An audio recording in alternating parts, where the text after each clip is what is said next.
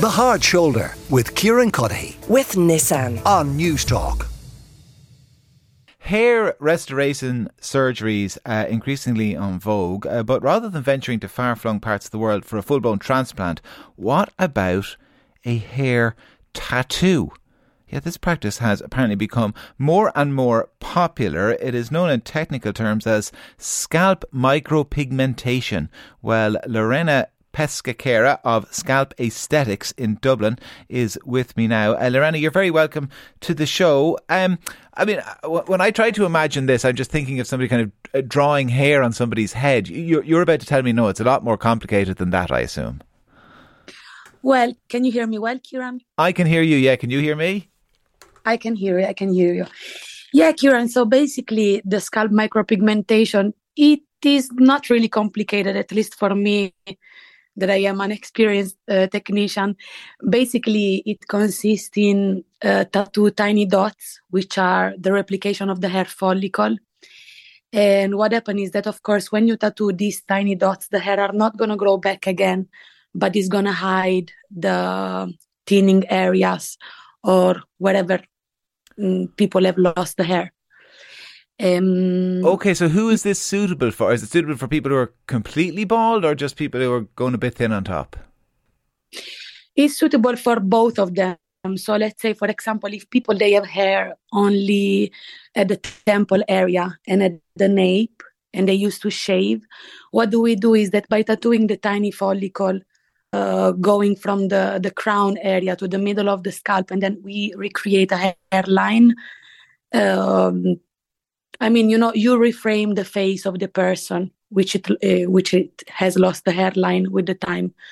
It's also suitable for people that are thinning. So by applying these tiny dots in between the hair, you hide the thinning spots. It's suitable for scars, for cover scars on the head due to injuries or hair transplant. Okay, well, I'm in one of those categories. I have a little solar panel developing at the back of my head, I'm afraid. So if I were to go for this, Lorena, would I then have to keep the rest of my hair short so it's not noticeable, or can you keep your hair a little bit longer? I mean, what are the options? So the option is you can keep the hair long. Okay.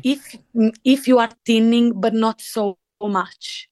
If you are thinning a lot, let's say the hair are way far gone, then you're going to need to shave. Because of course, when I apply the tattoo on the scalp, when I apply the tiny dots, they are flat on the skin. So if you have load of volume due to your hair around the scalp, then the tattoo and the hair are not going to match. You know what I don't know if it makes sense what I'm trying to explain. No, it does. It absolutely makes sense. I'd have nice voluminous hair all over my head, and then I'd have this one flat dark patch somewhere at the back. It would look a little bit strange. Is it easy to do? Is it expensive? Does it take a long time? So, well, I'm going to talk you through the process a little bit. Basically, when you do the scalp pigmentation, it consists in 3 sessions. The session, they are 2 weeks spaced between each other. What do we do is that we tattoo the tiny dots, but they have to have space between. And we start with a light shade. Then you come back to me after 2 weeks. I check how the pigment did settle, and I increase the darkness session by session, and I increase the density until it's matching with your hair. It's let's say it's important because we are talking about a tattoo. It's important that we start with a light shade, and then we layer it up over the session, because of course we can always add, but we cannot take off. So if we start with a tattoo that is too dark, we cannot go backward. And what else? Yeah, so I was just going to ask, Lorena, I assume people often do have to come back. People who maybe get the tattoo when the hair is only thinning, because if the hair continues to thin, I mean, again, to use myself as an example, if I were to lose all my hair, I'd then just have a kind of a circular dark tattoo at the back of my head. So, let's say if we did treat only the back of your head, if you keep losing the hair, we are gonna then blend another part of tattoo from the front. So we are gonna do the front and blend it with the tattoo that you had previously. Okay. And also, let's say the ink that we use for the scalp pigmentation is not the same ink as the normal tattoo.